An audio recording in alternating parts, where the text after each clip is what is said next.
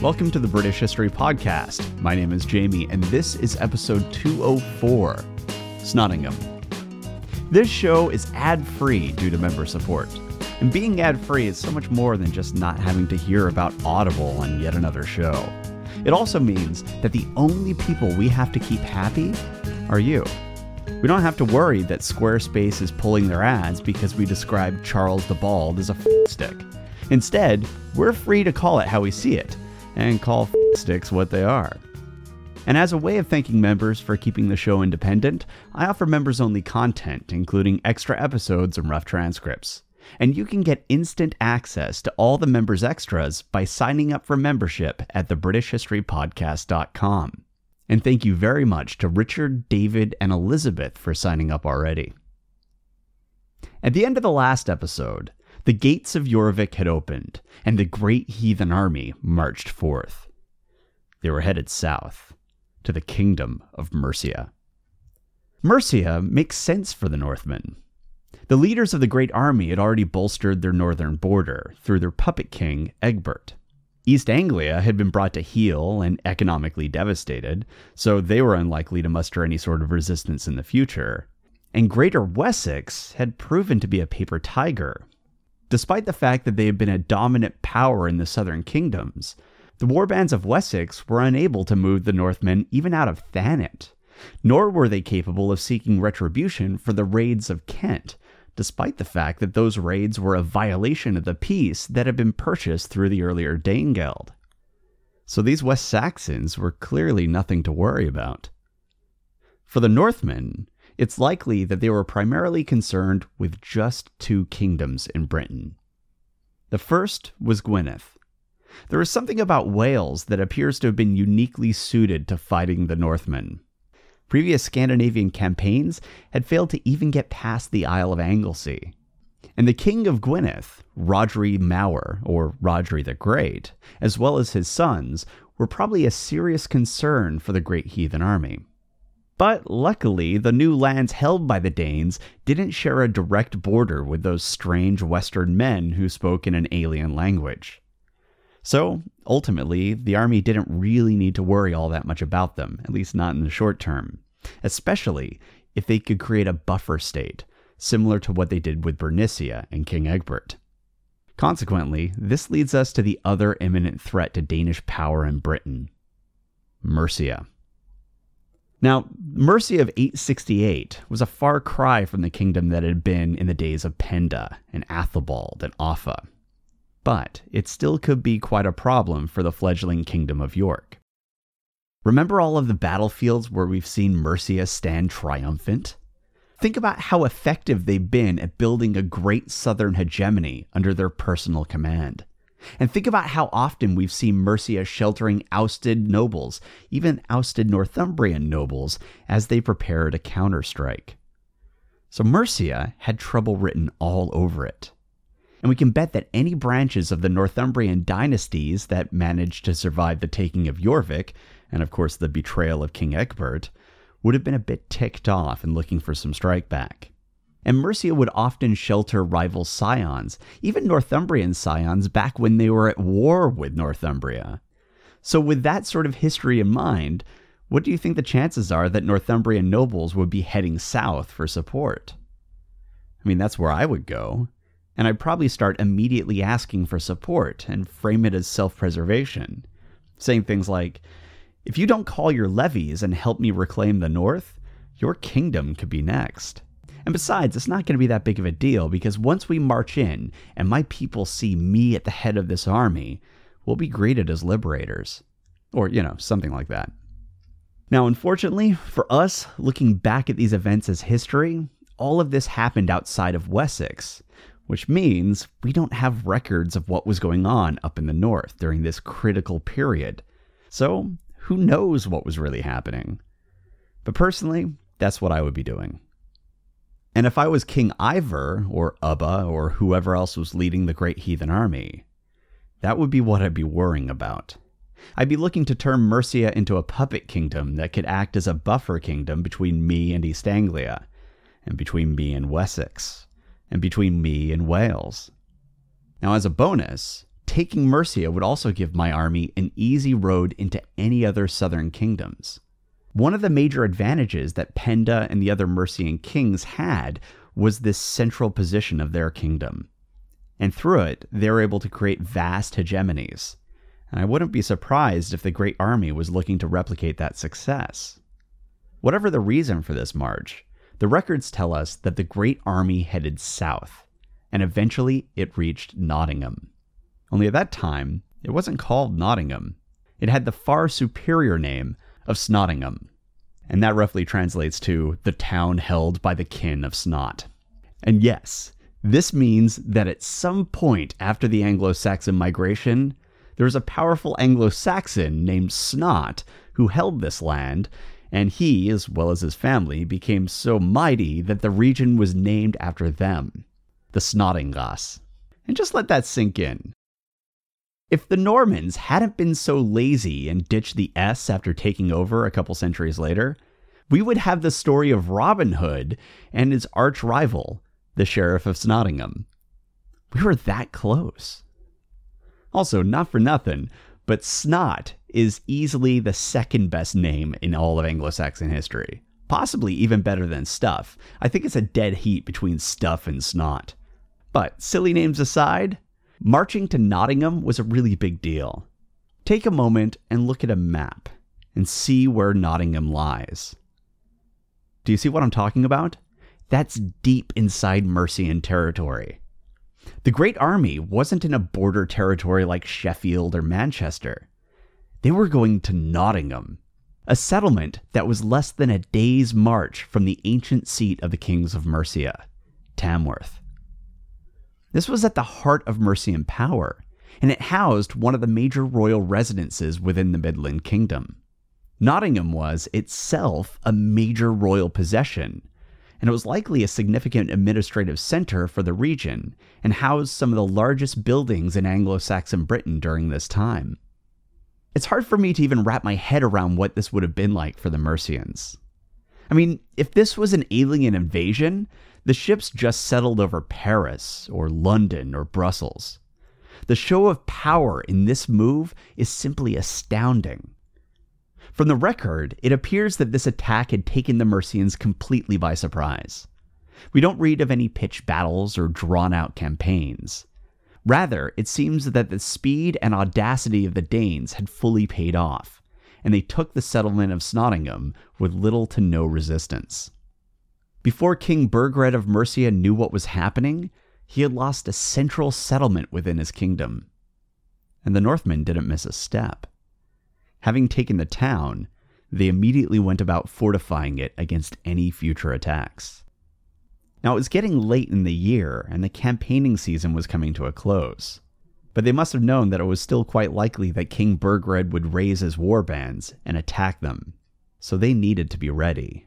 And they took the existing fortifications of Snottingham and upgraded them. Additionally, the leaders of the Great Army were gifted at propaganda, and we're going to see that later on as well. And they knew how to create narratives. Honestly, this is one of the things that I love about this era, because you have the two primary forces at war, the Anglo-Saxons under West Saxon leadership, and the Danes, and they were not just fighting a physical war, but also a mental one. So when the Northmen selected Snottingham, it was probably carefully chosen for morale purposes. And later on, we will see the Danes seizing lands that were revered both for spiritual purposes and political ones. And once they held them, they would turn them into military positions. And the reason for that is clear.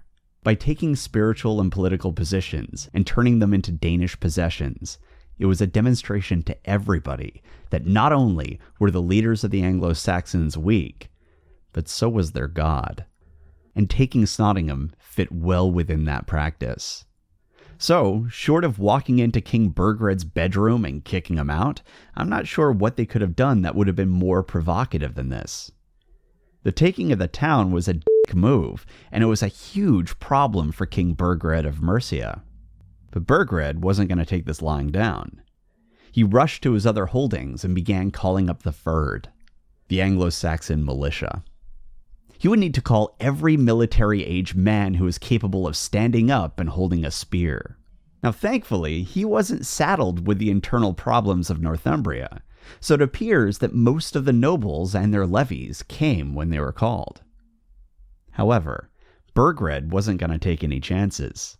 On the advice of his council, he also sent messengers to his brother-in-law, King Athelred of Wessex, and asked for the support of the West Saxons in ousting these invaders from his lands. Now, this request put King Athelred into a tough spot. The eastern portion of his kingdom had recently been raided by these same pirates. And to make matters worse, two of the best military minds of Wessex, the formidable Bishop Aelstan of Sherborne, who had experience defeating Vikinger armies, and Ealdorman Aenwulf of Somerset, who had a similarly bloodied sword, were both dead, as was King Athelred's experienced older brother, King Athelbert. There was a dearth of experienced military leaders in Wessex.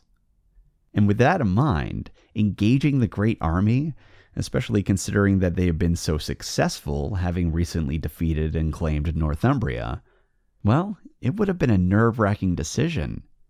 Raising his forces to fight in a foreign war could possibly expose him to a coup at home if it didn't go well, and these guys seem to be really good at fighting. Moreover, the nobles and the fyrd weren't eager to fight, not even for West Saxon lands, but to ask them to risk their lives for Mercian lands? That's a big ask. I mean, those people had long been the enemies of Wessex. And besides, they were weird. Their customs were strange, and the way they spoke just seemed wrong. So if King Athelred asked his men to raise their wereodds and fyrds and march into Mercia on behalf of his brother-in-law, that was a big gamble that he'd be making. However, to do nothing was an enormous risk as well. If Mercia fell, how long would it be before those same Northmen marched into Winchester, just like they had done in Snottingham? If they didn't unite and fight now, how long would it be before all of the south was under Danish rule? And where would that leave Athelred, or his sons, or his brother Alfred, or any of his extended family? Athelred just really didn't have much of a choice. He would have to fight.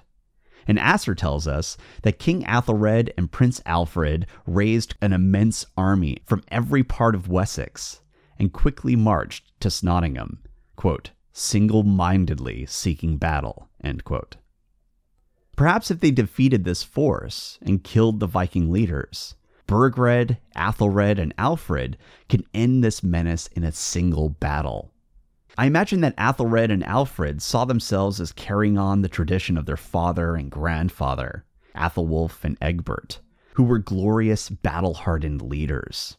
This was their chance to prove themselves worthy of the House of Wessex. But those ambitions and those hopes would have been dashed the moment that they caught sight of Snottingham. The Northmen had completed their fortifications, and they were now safely encamped behind a large ditch and an earthen rampart.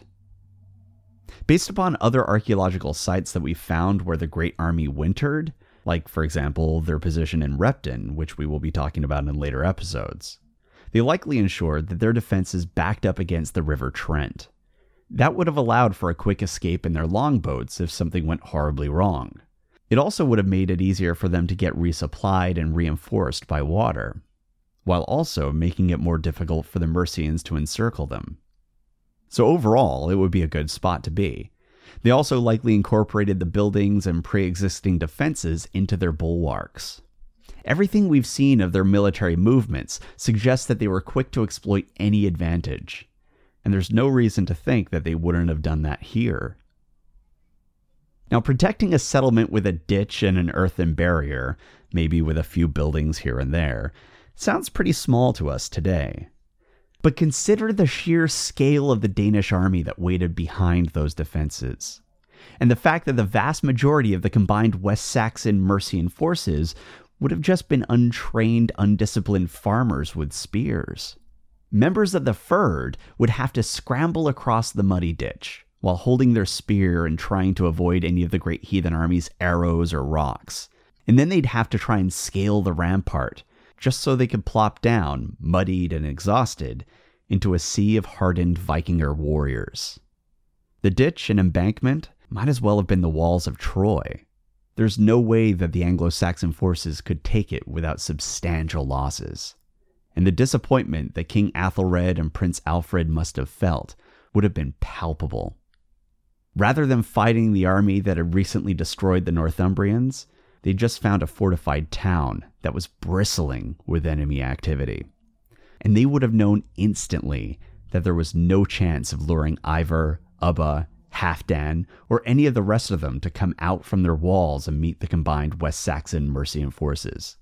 They weren't stupid, they were opportunistic. And so everyone would have known that the Northmen were going to sit rather comfortably behind their walls, and probably taunt the Anglo-Saxons that were arraying out in front of them.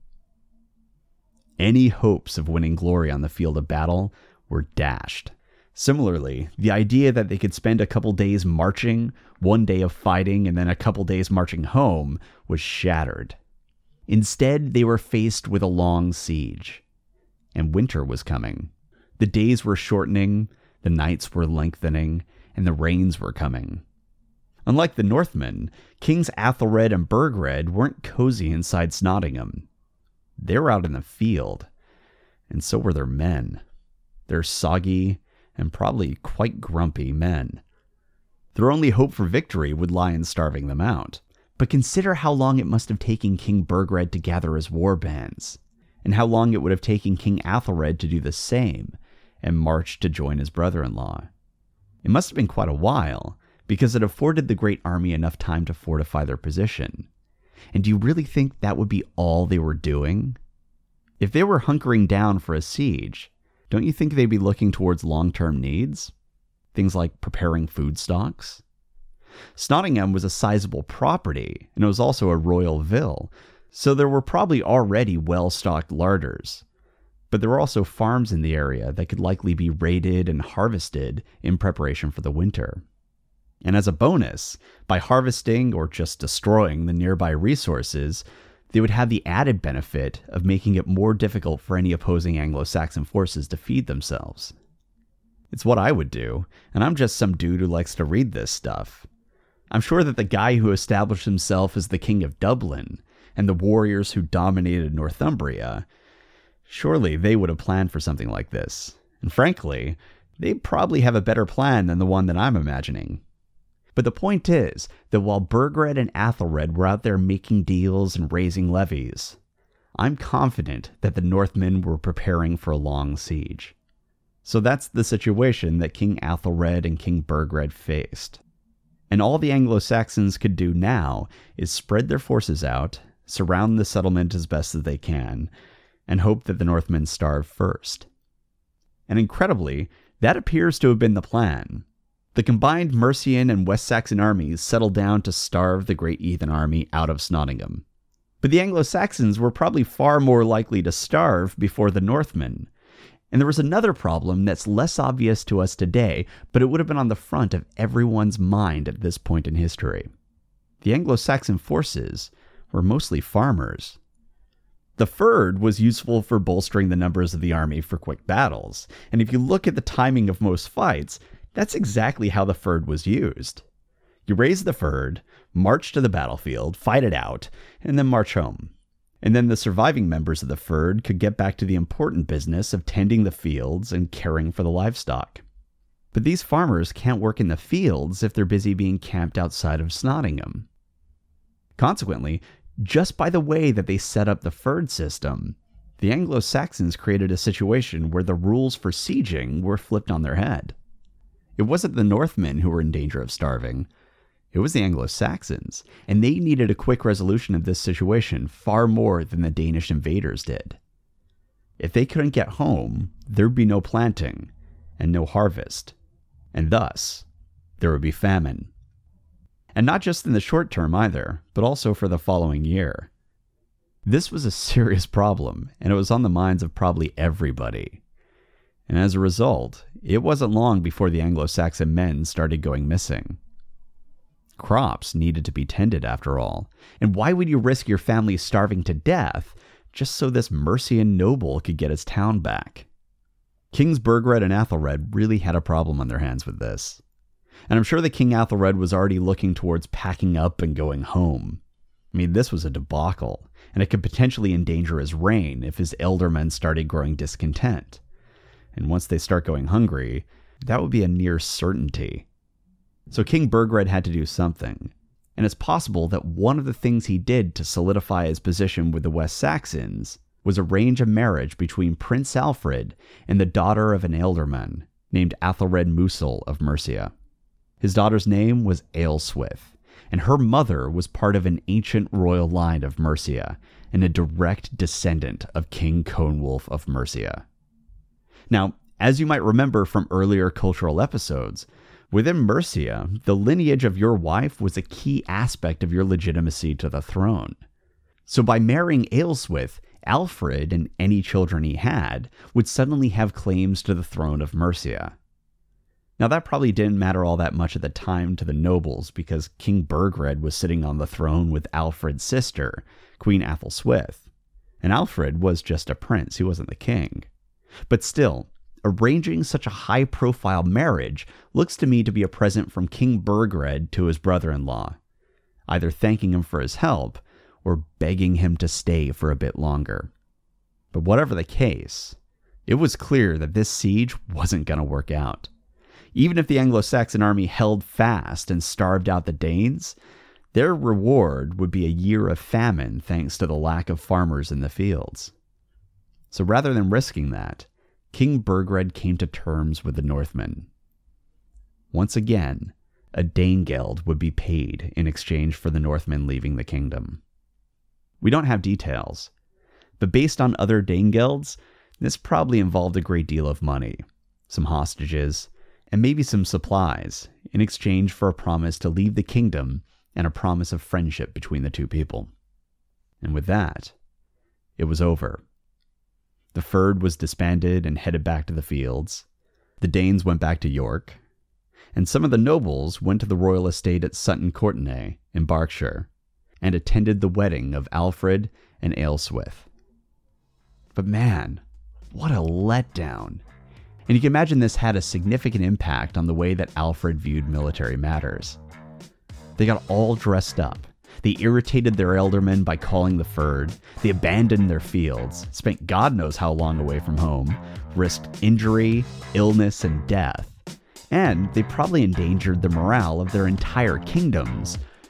And for what? To pay a bunch of money to the Danes to get them to go back to York? What a mess 868 had turned out to be. But, looking back at things, 868 was pretty good in comparison to what was coming in 869. Because Ivor the Boneless wanted the South, and he was going to do what he had to get it. If you have any questions, comments, or concerns, you can reach me at thebritishhistorypodcast@gmail.com. We're also on Facebook, Twitter, Tumblr, everything. And you can find links to all of that at thebritishhistorypodcast.com. Thanks for listening.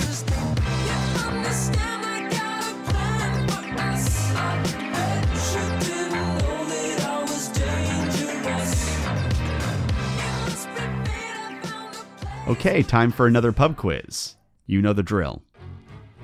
Question 1.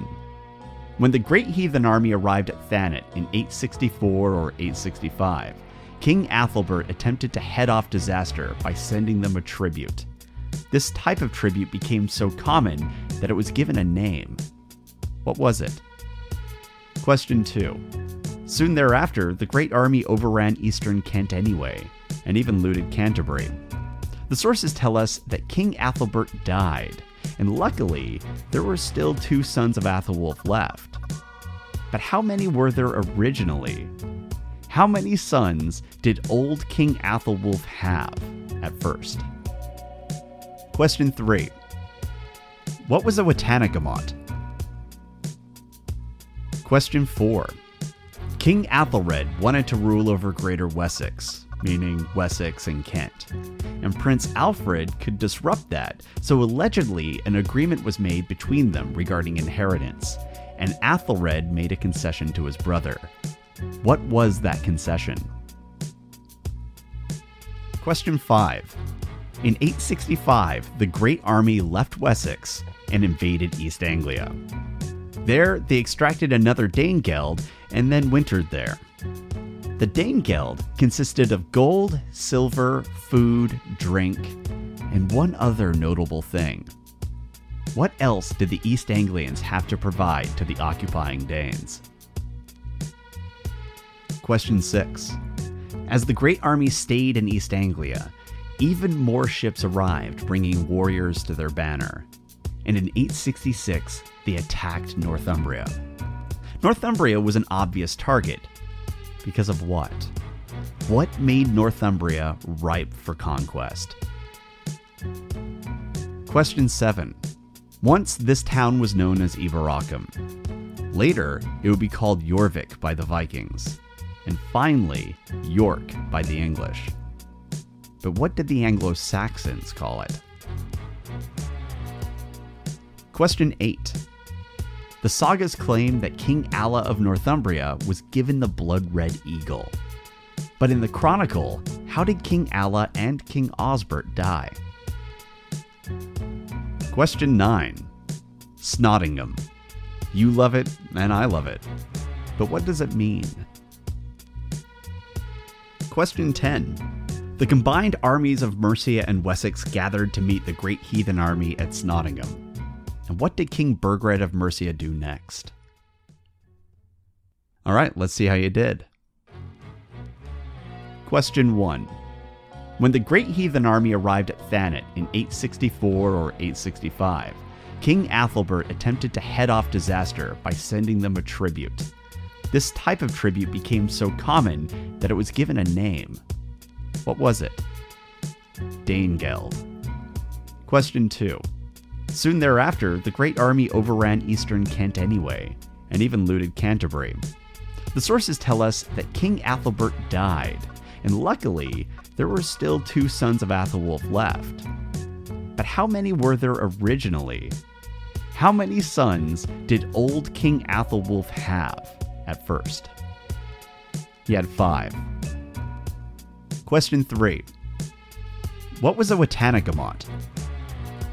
It was a great council of nobles and church leaders, much like the Mercian councils of Cloveshow and the old synods. Question 4.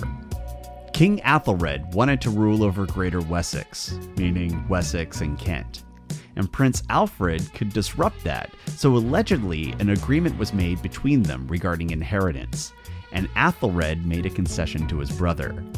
What was that concession? Alfred would inherit the whole kingdom upon Athelred's death, thus passing over any potential sons that Athelred might have. Question 5.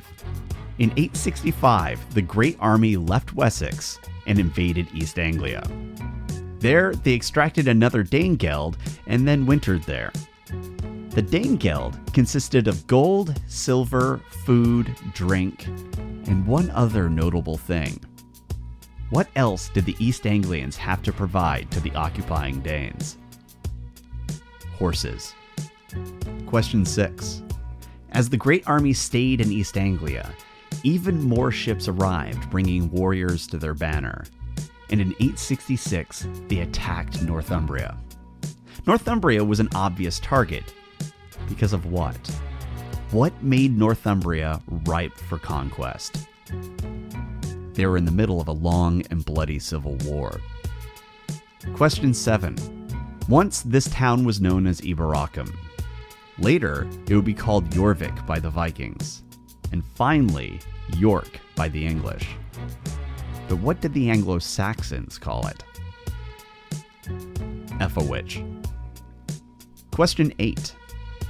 The sagas claim that King Alla of Northumbria was given the blood-red eagle. But in the chronicle, how did King Alla and King Osbert die? They died fighting at Jorvik, along with a large chunk of the Northumbrian army. Question 9. Snottingham. You love it, and I love it. But what does it mean? The town held by the kin of Snot.